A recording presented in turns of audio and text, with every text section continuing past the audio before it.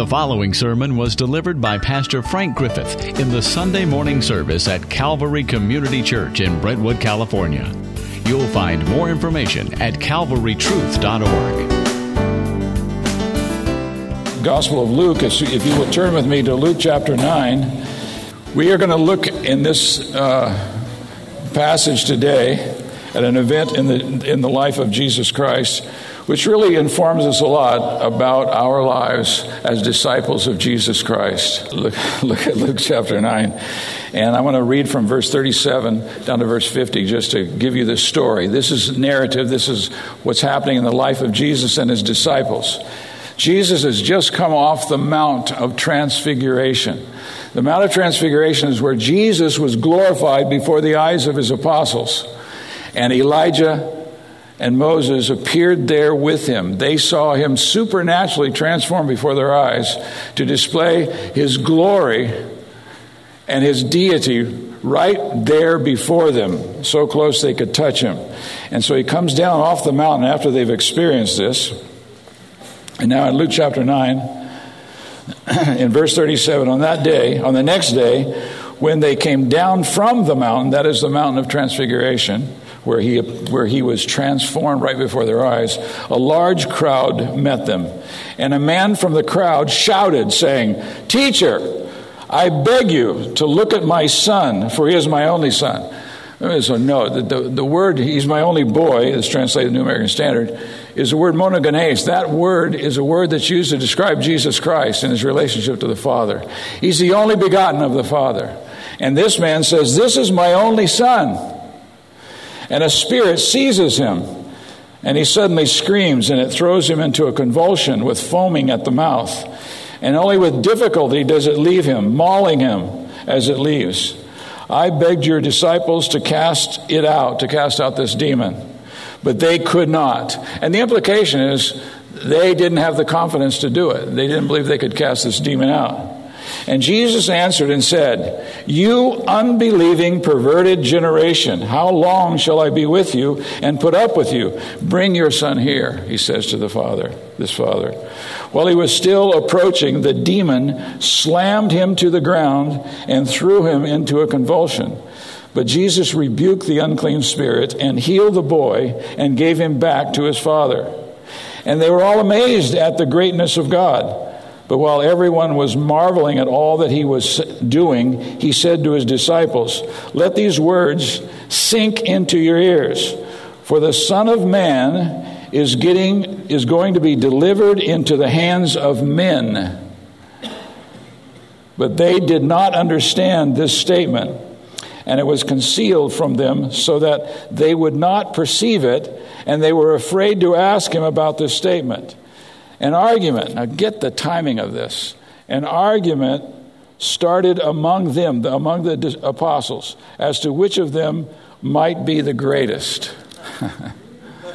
But Jesus, knowing what they were thinking in their heart, took a child and stood him by his side, and he said to them, "Whoever receives this child in my name receives me, and whoever receives me receives him who sent me.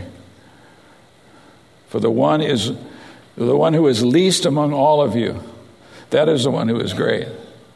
They're arguing over who's the greatest, and Jesus says, "The great one is the least among you."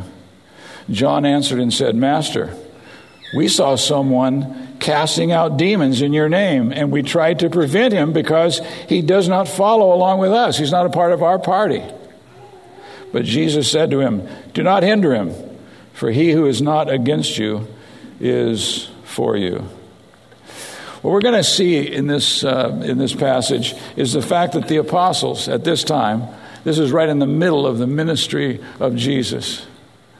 When you think of his public ministry lasts about 3.5 years, and this is about halfway through. And what we're going to see is these apostles are not prepared to fulfill their calling with Jesus leaving. There still needs to be more work in their life. I don't know about you, but I feel the same way. I've been a disciple a long time, but I feel like there's still a lot of work that needs to be done in my heart. And in fact, this has been a very convicting passage. Now, in this passage, it says that many of these people marveled at what Jesus did, but they didn't receive him. They didn't acknowledge him. They did not come to him and believe upon him. They basically exercised willful ignorance about who he really was.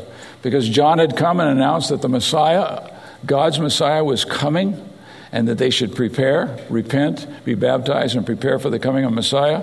And yet when he came, they did not recognize him. They saw him. They were amazed and marveled at what he did. They were in awe of these marvelous things that he did, raising the dead, healing the sick, casting out demons. But they're not ready. What remains to be done, and why does at least a year need to be devoted to doing it? Why is this extended? He could have gone right back to Jerusalem, been arrested, crucified, raised from the dead. But instead, there's going to be 10 months in the middle in which Jesus is with his disciples. Now, what we have seen already in this book, that they have been with him and they've seen all these miraculous things. And in fact, he has just been transfigured before them on the mountain. And yet, they still have these big unfinished areas in their life. Why does the gospel narrative take such a lengthy detour before Jesus actually gets to his work that he's come to the world for, which is to be crucified and raised from the dead? It's because they need to be with him longer. How in the world are disciples changed? You know, the Bible says, in fact, I wrote this down, in Luke 6:40, a disciple is not above his teacher, but everyone after he has been fully trained, fully discipled, will be like his teacher. Now, thank goodness that doesn't mean if I participate in discipling you, when you're fully trained, you'll be like me. It means you'll be like Jesus. Because Jesus is the one who is doing the discipling through us so that we would become like him. Then in Matthew 10, verse 25, it is enough for the disciple that he become like his teacher and the slave like his master. If they have called the head of the household Beelzebul, that is Jesus, they called him Beelzebul. They said he did what he did in the power of the devil. How much more will they malign the members of his household? If you're a disciple of Jesus, you're going to be maligned. They maligned him, and they will malign you. And so what's happening here is that what is revealed to us in this passage is these 4 areas of weakness, of unfinished character in their life. And the cure for it, we're going to find out as we go through the next few chapters, is they need more time with Jesus. What do you need? You think that's what you need? I know that's what I need. I absolutely know that that's true, that we need to be with Jesus. In fact, the reason we come here and meet together like this is a gathering of Christians. We meet on a regular basis, some of us 3 or 4 times a week. And the reason we meet together is because we want to be in the presence of Jesus Christ. We want to be with his people as they praise him, as they worship him, as they hear his word being proclaimed to them. Because we know it is nothing short of time with Jesus Christ that is going to change us and make us fulfilled disciples of Jesus Christ. Now, maybe I'm assuming a lot. Let me just say something real simple, and that is that the mission of the church, the reason the church exists, is to make disciples for Jesus Christ. That's why we exist. Everything else that we do is a part of that process of making disciples of Jesus Christ. This is the Great Commission, of course, that Jesus gave to the apostles, and we take it that that's for all believers, that we are to be going in our daily life and making disciples of Jesus Christ, seeing them come to have a commitment to Christ, be baptized in his name, and learning to obey all that he has commanded us. But without the presence of Jesus, that's impossible. If Jesus Christ is not involved in this process, we will never become fulfilled disciples. And so I want you to notice these 4 areas in which they greatly manifested the fact that they were unfinished. They're unfinished in several areas. The first is they're unfinished in faith.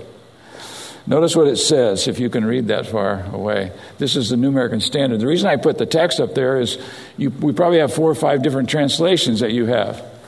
And so I just want you to see the exact same words in the right translation that I use, so you'll see what it says.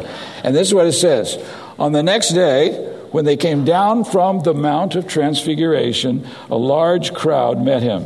And a man from the crowd shouted, saying, "Teacher, I beg you, look at my son, for he is my only boy."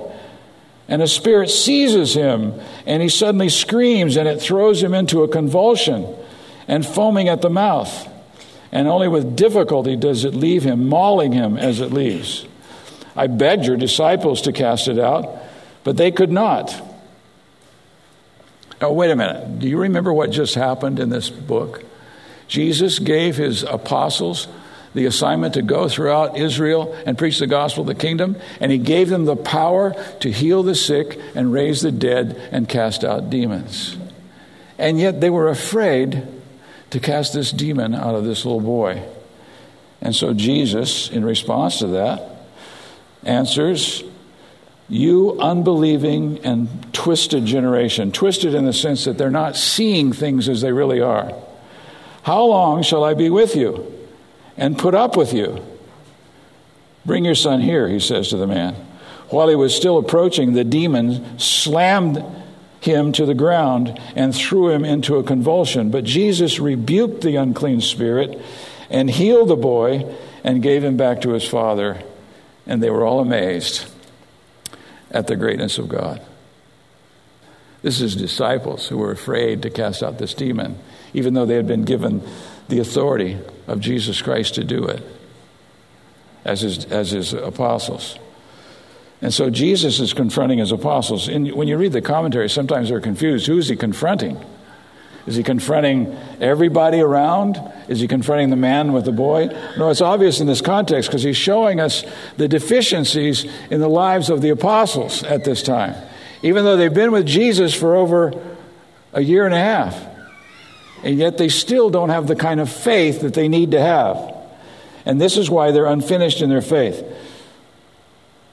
So Jesus confronts them. Well, what's the big deal?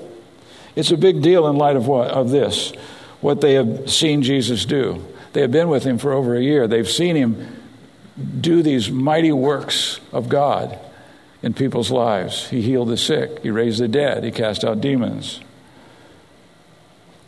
And then what they experienced him do through them when they were on their mission. Look back in chapter 9, look back at verses 1 through 6 and listen to what it says. And he called the 12 together and gave them power. This is before. He called them together, gave them power and authority over all the demons and to heal diseases. And he sent them out to proclaim the kingdom of God and to perform healing. And he said to them, "Take nothing for your journey. Don't depend on anything else but me. Neither a staff, nor a bag, nor bread, nor money. Do not have 2 tunics. Don't have 2 T-shirts, 2 undershirts. Whatever house you enter, stay there until you leave the city. And as for those who do not receive you as you go out from that city and shake the dust off your feet as a testimony against them." Departing, they began going through the villages, preaching the gospel and healing everywhere. But now, in face of this situation, they do not have the faith to simply obey Jesus Christ and to trust him to accomplish this purpose. This has been an incredible week for me. We've had 2 ladies in our church have heart attacks this week. And one of them was my daughter. And it was a total surprise. And I had to tell you how weak I felt. How absolutely helpless to do anything for her. I remember going up to the hospital and sitting by her bed and sitting there talking to her and realizing, I said, all I can do is pray for you. And so I started praying for her, and as I started praying, I just broke down. I couldn't even finish my prayer. And I thought, I can't even pray. Because it was so overwhelming to think that she had a problem that I couldn't solve. One of the wonderful things when you have children is for a few years, you get to fix everything for them. They actually start looking at you as though you are somebody special who can solve problems. But then as life goes on, you discover that you are totally shipwrecked on God and stranded on omnipotence. If God doesn't work, they're not going to get and experience what they really need to get and experience.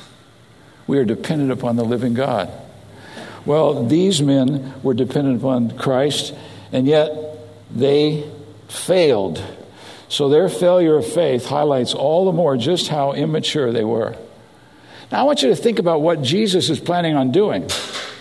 He's going back to Jerusalem. He's going to be arrested. He just told them, and he's told them several times, but they never get it. He's going to be handed over to men. That is, he's going to be taken prisoner. He's going to tell them a little more in the future. He's going to be beaten. He's going to be abused, and he's going to be crucified and put to death. And guess who's going to be left? The apostles. And they've been given this commission, this incredible commission. And Jesus is going to be gone. And so he comforts them in the Gospel of John. He says, I'm not going to leave you without help. I'm not going to leave you helpless. I'm going to send a helper that's going to help you. And he's going to empower you. In fact, it's good that I go away, because if I don't go away, then the helper won't come. And the helper, of course, is the Holy Spirit, as he explains. But what he wants them to be is to grow in maturity and become fully discipled so that they know how to follow Christ when he's not physically present. Guess what? Your entire Christian life, you have followed Jesus Christ, whom you cannot see. You can't see him. That's why Peter wrote in 1 Peter 1 to the people scattered throughout Pontus, Galatia, Cappadocia, and Bithynia, these Christians that had scattered because of persecution. And he says, you haven't even seen him. You've never even seen him, even though you're loving him. And you do not see him now, but you're believing in him. Believing in a person you've never seen and you don't see now. Well, that's true of all of us. We've never seen him, and we're not seeing him now. And yet we're believing on him, and we're loving him. And so Peter says, that's why you rejoice with joy inexpressible and full of glory. That's the work of the Spirit. Jesus sent the Spirit into the lives of his apostles and into our lives when we came to faith in Christ in order to enable us to be his followers when we can't see him. He is physically absent from us. We can only see him with our spiritual eyes as the Spirit opens our eyes to the truth of who he is. You remember that he had asked his apostles in this previous context, who do people say that I am? And then he says, who do you say that I am? And this is the parallel of this is found in Matthew 16. You know what? I want to have you turn there. Turn back to Matthew 16. I want you to see something. Matthew 16. It begins in verse 13. Matthew 16, verse 13. I just want you to see what happens with Peter, who confesses who Jesus is. So, chapter 16, verse 13. Now, when Jesus came into the district of Caesarea, this is a parallel to what we've been seeing in Luke. He was asking his disciples, who do people say that the Son of Man is? And they said, well, some say that he's John the Baptist raised from the dead, and others say Elijah, but still others, Jeremiah or one of the prophets. And he said to them, but who do you say that I am? Simon Peter. Now this is the man, this is the disciple, this is the apostle who's going to deny him 3 times. But he's bold in this context. And Peter answers and says, you are the Christ, the Messiah, the Son of the living God. He knew exactly who Jesus was. He was confessing that Jesus is the Christ, the Son of the living God. And Jesus says to him, blessed are you, Simon Bar-Jonah, because flesh and blood did not reveal this to you, but my Father who is in heaven. I also say to you that you are Peter, that means stone, rocky, and upon this massive stone, this foundation stone, that is his confession of who Christ is, I will build my church, and the gates of Hades will not overpower it. Now, you got to be impressed with Peter here, don't you? That this was the one disciple who said, I know who you are. You are the Christ, the Son of the living God. And that's repeated in the section that we're looking at in Luke. But in Matthew, it tells us what happens next.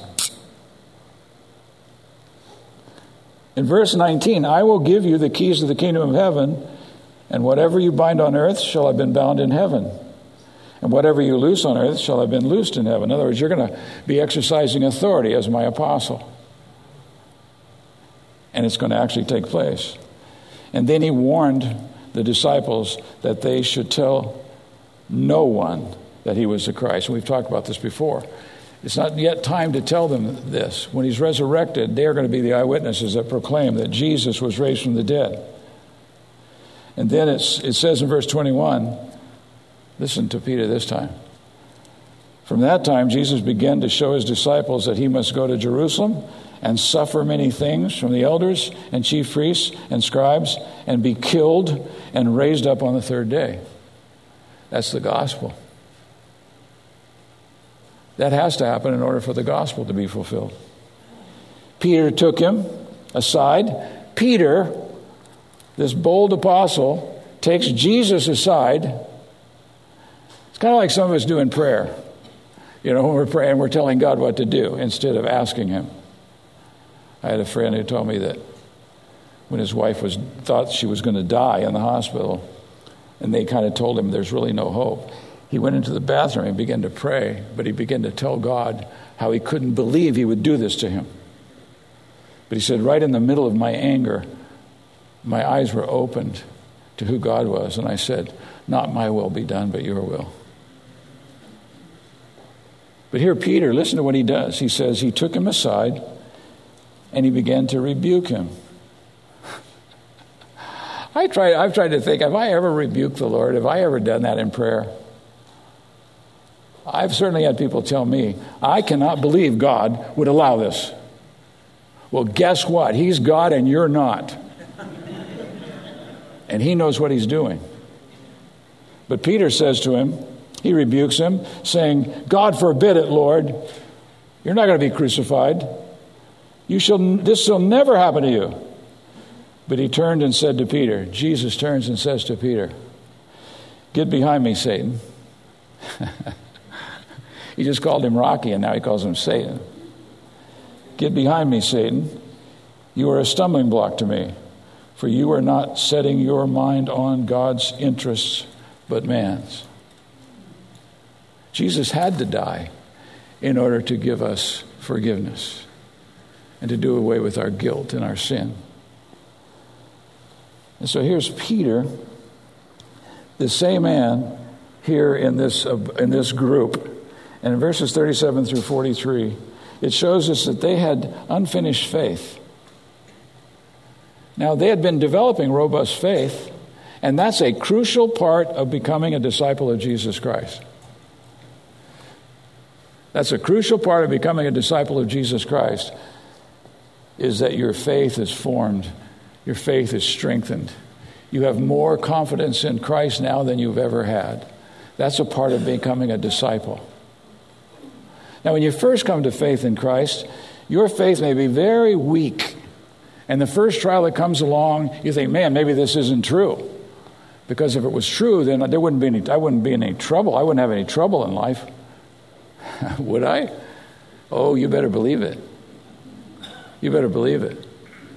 Trouble is one of the primary tools that God uses in our lives to strengthen our faith. Amen? Amen. It's true. So one of the things, Jude 3 says that the New Testament is the faith once for all delivered to the saints. That tells you something. You want to develop your faith? Read his word. Read this revelation of who Jesus Christ is and talk to one another about it. Praise him together. Pray together. And meet with his saints on a regular basis.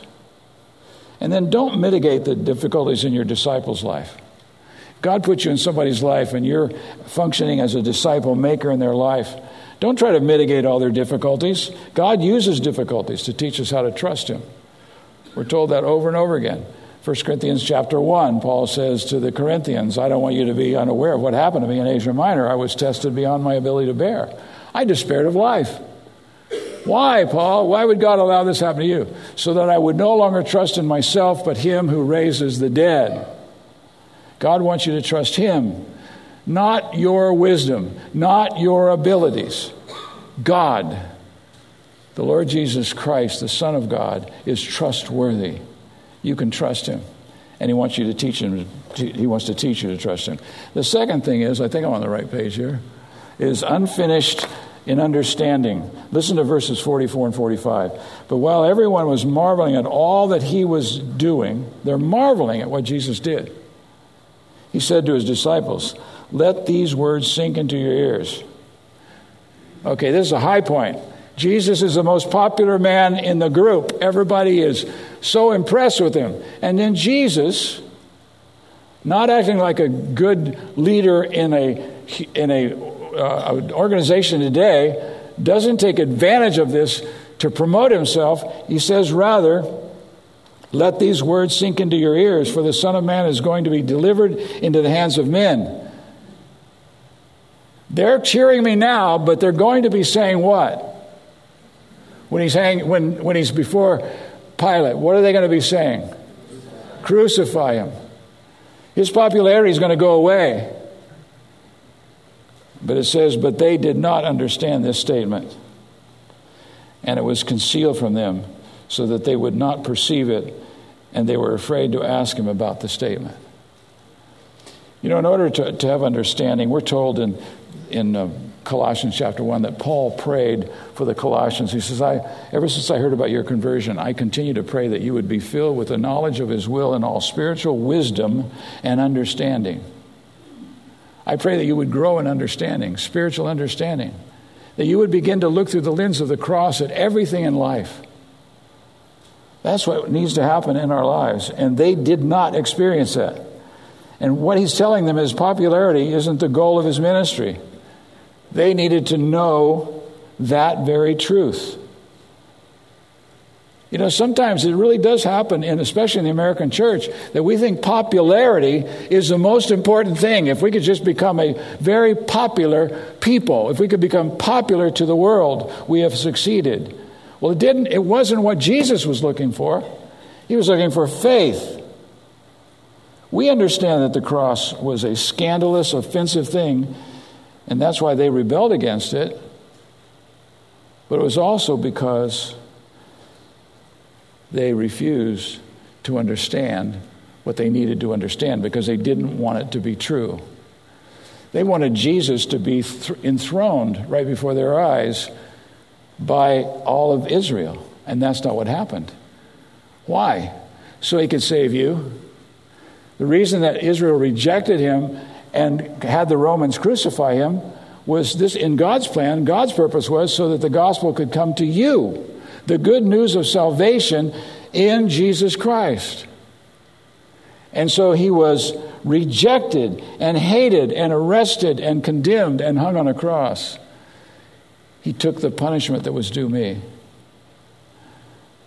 Judy found a copy of The Passion of Christ in some of our DVDs, so we put it on and started watching it.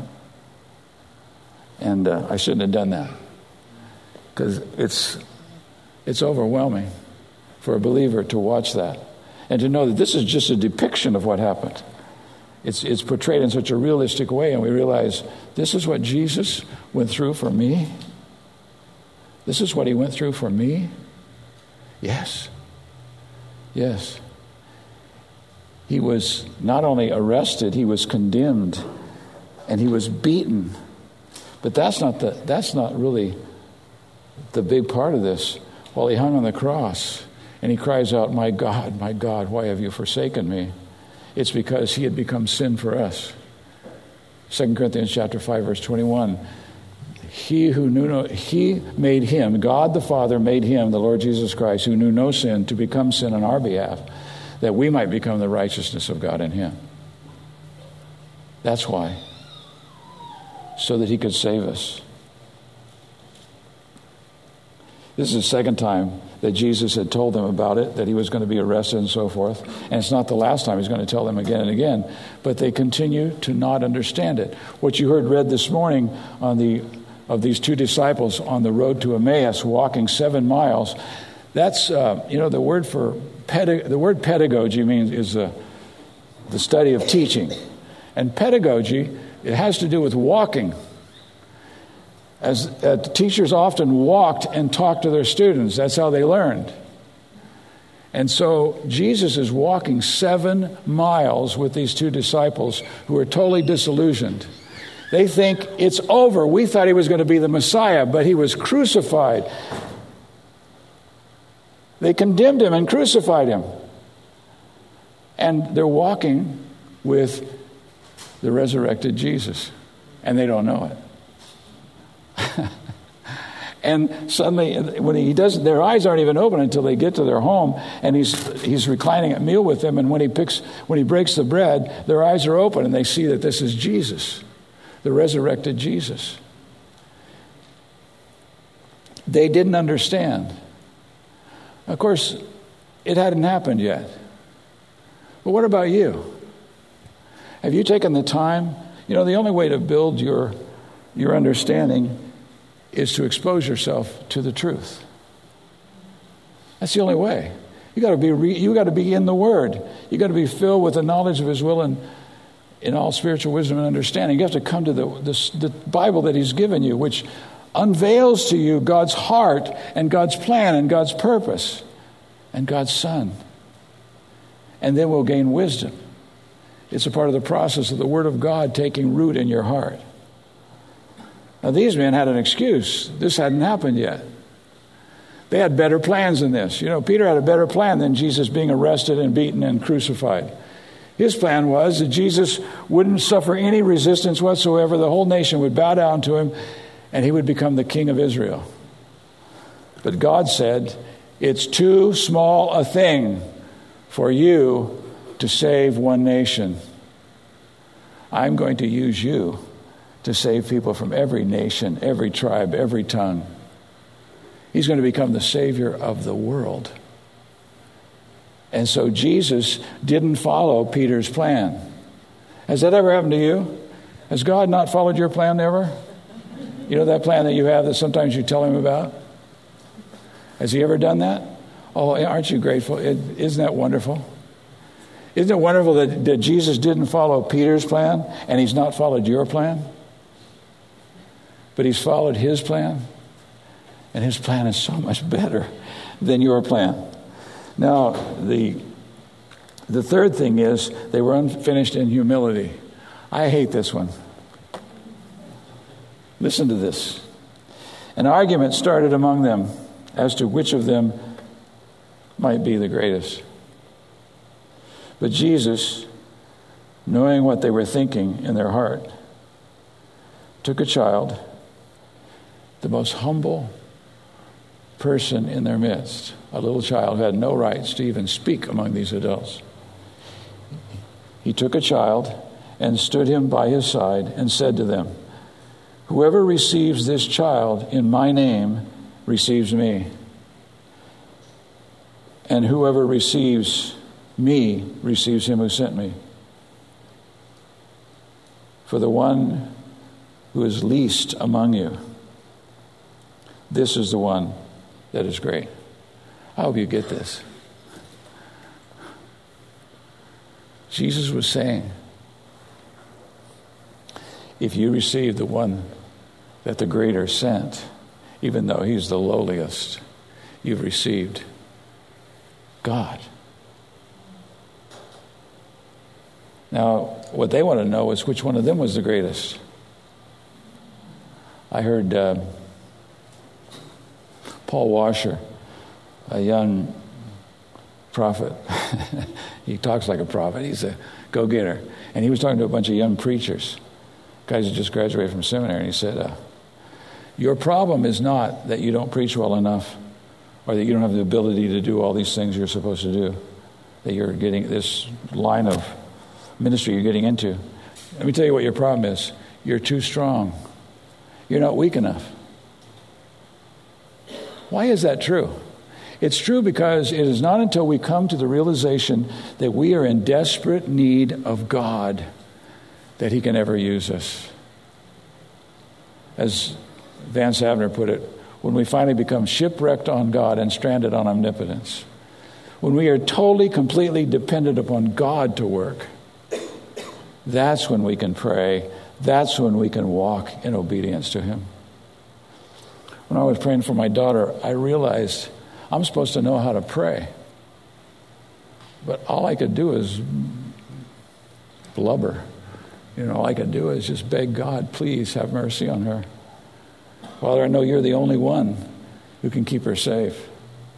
I can't keep her safe. It reminded me what I had, the flashback was when she was 2 years old. She got pneumonia, and she was in a hospital, Richmond Hospital, and they wouldn't let us stay with her. We could come in and see her for just a few minutes, and we had to leave. And I still remember what it was like to leave her under that oxygen tent and wondering if she was going to survive. I was overwhelmed by it. I can remember it hurt like crazy that I couldn't do anything for her. Well, guess what? We serve a God who is able, and we are not. And so that means we have to trust Him. It's why we pray. Peter said we're living in the last days, and therefore we ought to stay sober and alert for the purpose of prayers. We ought to be praying together because there are needs in the world that only God can meet. There are needs in our lives that only God can meet. And so we should be praying together because He's the only one we can come to that can meet the need, accomplish what's really needed. And so He was wanting to teach these disciples what they don't know yet. And so this whole thing of humility, this is stunning. This is such childishness, isn't it? Isn't it childish for these men, these grown men, apostles of Jesus Christ, arguing about who's the greatest among them? Is that stupid or what? It's ridiculous, isn't it? And what's so horrible is it convicts me. It convicts me. What a stupid thing to do is to care who's the greatest among us. What really matters is God is the only one who is able. And this is seen for what it is when Jesus takes this actual child and places him right before them. This is a child who would have no status at all in that culture. And He says, here's greatness if I send him. If he's representing me, he's great. If you're representing me, you're great. They've scarcely begun to learn what it means to follow either the servant on the path, which is Jesus, or he's on the path of self-denial, or the king in his concern for the welfare of others.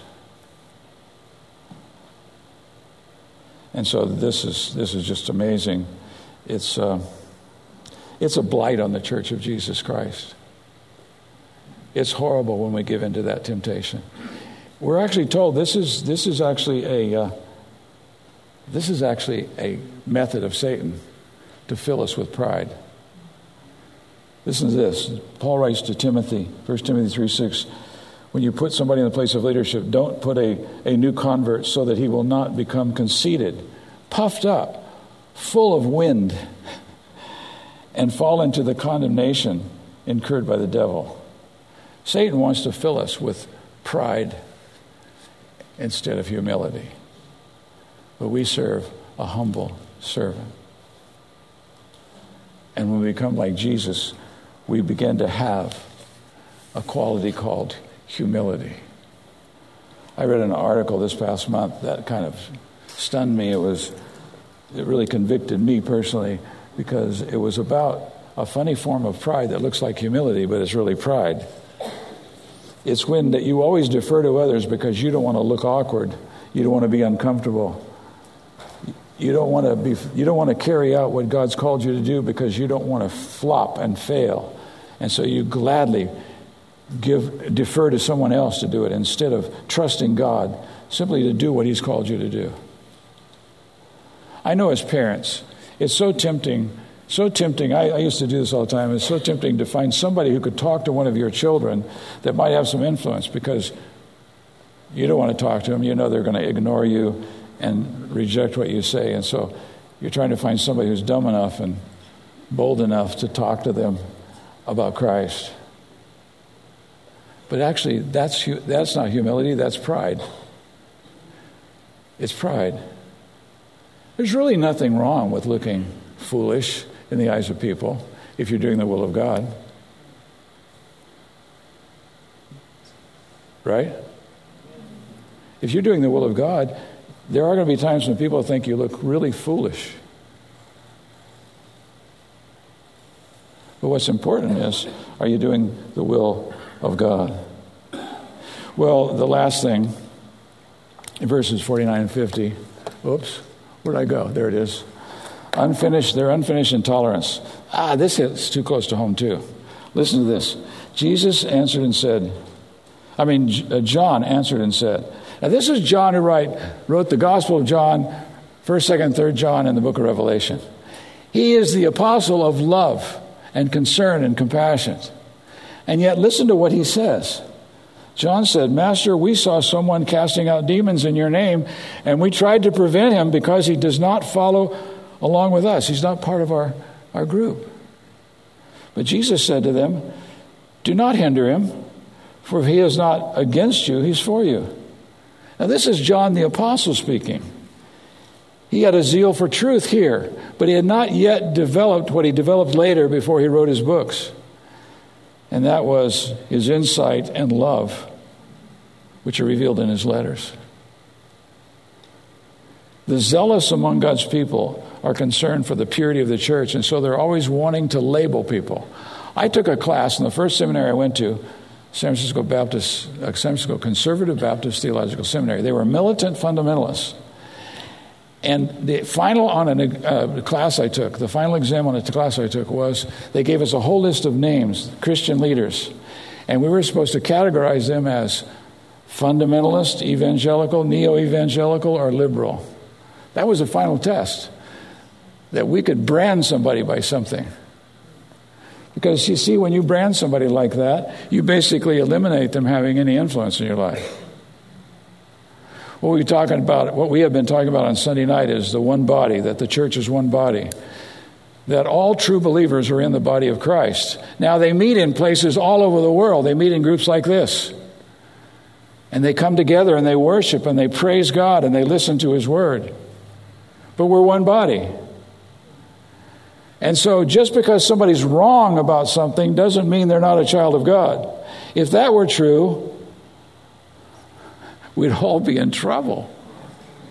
Have you changed your mind about anything in doctrine, in theology?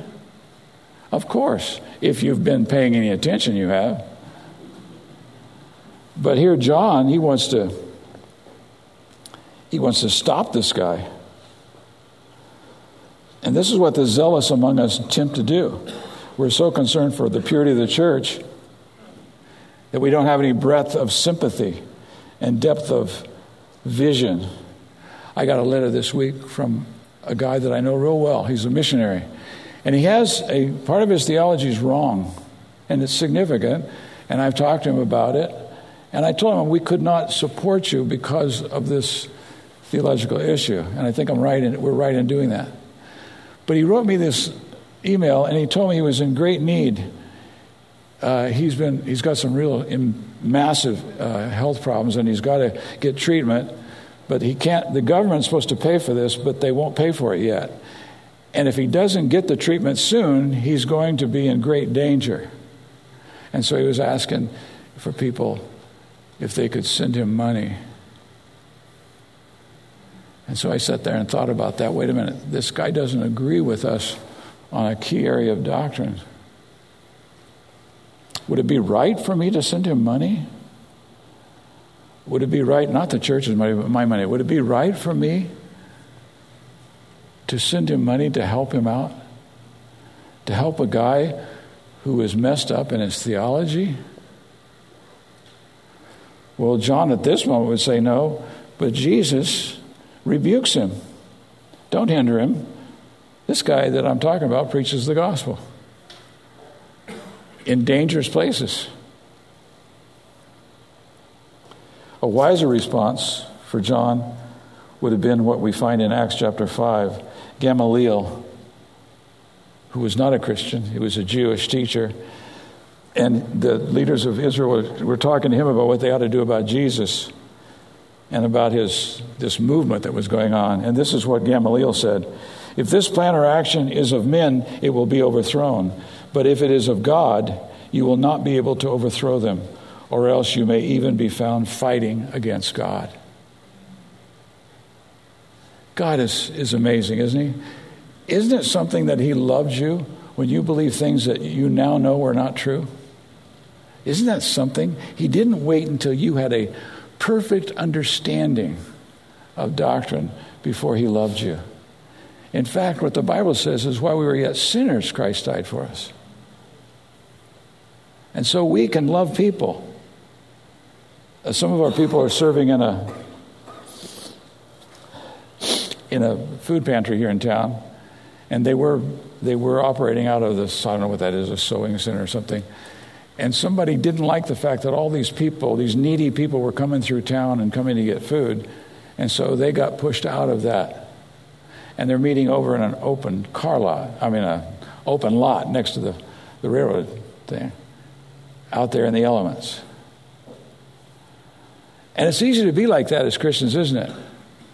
You know, the problem is, if you help these homeless people, they're going to overrun you. I have a friend, I had a friend, he's in heaven now, but he pastored a church over in Fairfield, and they would actually let the rescue mission bring people into their church building, and spend the night and feed them and preach the gospel to them once every week. So it'd be like a Wednesday night, Thursday morning.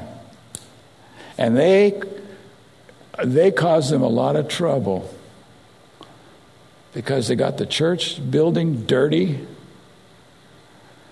It didn't make it smell better, but worse. I mean, after all, are we supposed to be tolerant of people that make us uncomfortable? Are we supposed to love people who aren't like us and don't have our level of, our level of how you should live? Now, Paul tells us in the church, if you have people who refuse to work and they just mooch off of other Christians, if they won't work, then don't let them eat. He was quite straightforward. But he wasn't saying that because he's saying, hey, these poor people are poor because of their own problems. No, he was saying, if you have somebody who refuses to work, they're too good to work, why should they work, since we all have a lot of resources we could give to them? And so he wants to confront them, to teach them they need to work with their own hands. God will provide for them, and they'll have enough to help others. That was for their benefit, not because he wanted them to distance themselves from these kind of people. God has called us to love the world in a way that won't violate the commandment that we should not love the world or the things in the world. We should love people. We should care about people, because Jesus Christ came into the world for those kind of people. So what can Jesus do with a group of people like this? Still an unbelieving, slow-witted, swollen-headed, narrow-minded. What can we do with them? What can he do with them? Except take them with him for another year's course of teaching. And that's what he does. That's what we're going to see in the next 10 chapters. He takes these apostles with him. They're with him every day, and they see what true righteousness is in the life of Jesus Christ, and what true love is, what the gospel really is. So if we have these kinds of problems, if we're unfinished in faith, unfinished in understanding, unfinished in humility, and unfinished in tolerance, we need to spend some time with Jesus. And even if those aren't shortcomings, we need to spend time with Jesus, don't we? So let me pray for that we will do that. And let me pray. Our Father, we want to be people that are being transformed by the power of Jesus Christ every day. We want to be people who can show by our very lives, demonstrate by the way we live and the way we relate to Jesus Christ, that we truly are disciples of Jesus Christ. Not perfect, but growing. So I ask you that you would cause these truths to sink deep in our hearts. I pray that we would seek you with all of our heart. When Jesus said, seek ye first the kingdom of God, and all these things will be added unto you, it's a wonderful promise. And I pray that we would be a people that seek the kingdom of God above all other things. I pray that the Holy Spirit would come in power in our hearts right now and open our eyes to the glory of Christ and for his great power, that we could see the power that he has to work in our lives, even in our difficult circumstances. We pray for this. I do pray for Linda Quillisi, Father, you'd continue to bring complete healing and restoration to her. I do pray for Pam Lawser, who's in the hospital right now. I just pray that you would keep your hand upon her, raise her up, give her strength, make her well. Father, thank you for this family that's been so loving and caring for so many people. And we pray that you would make them whole. You're the great healer, Lord Jesus, and we pray that you would heal and make whole for your glory. Thank you so much for this time we've had together as your people, that we get to come together freely in a public building and praise your name. We can have your praise on our lips. We can sing praises to you openly and publicly and as loud as we want. Thank you for that. I pray that you would help us to take that great privilege seriously. So bless us and use us, we pray, in Jesus' name. Amen. To respond to this message or learn more, please visit calvarytruth.org.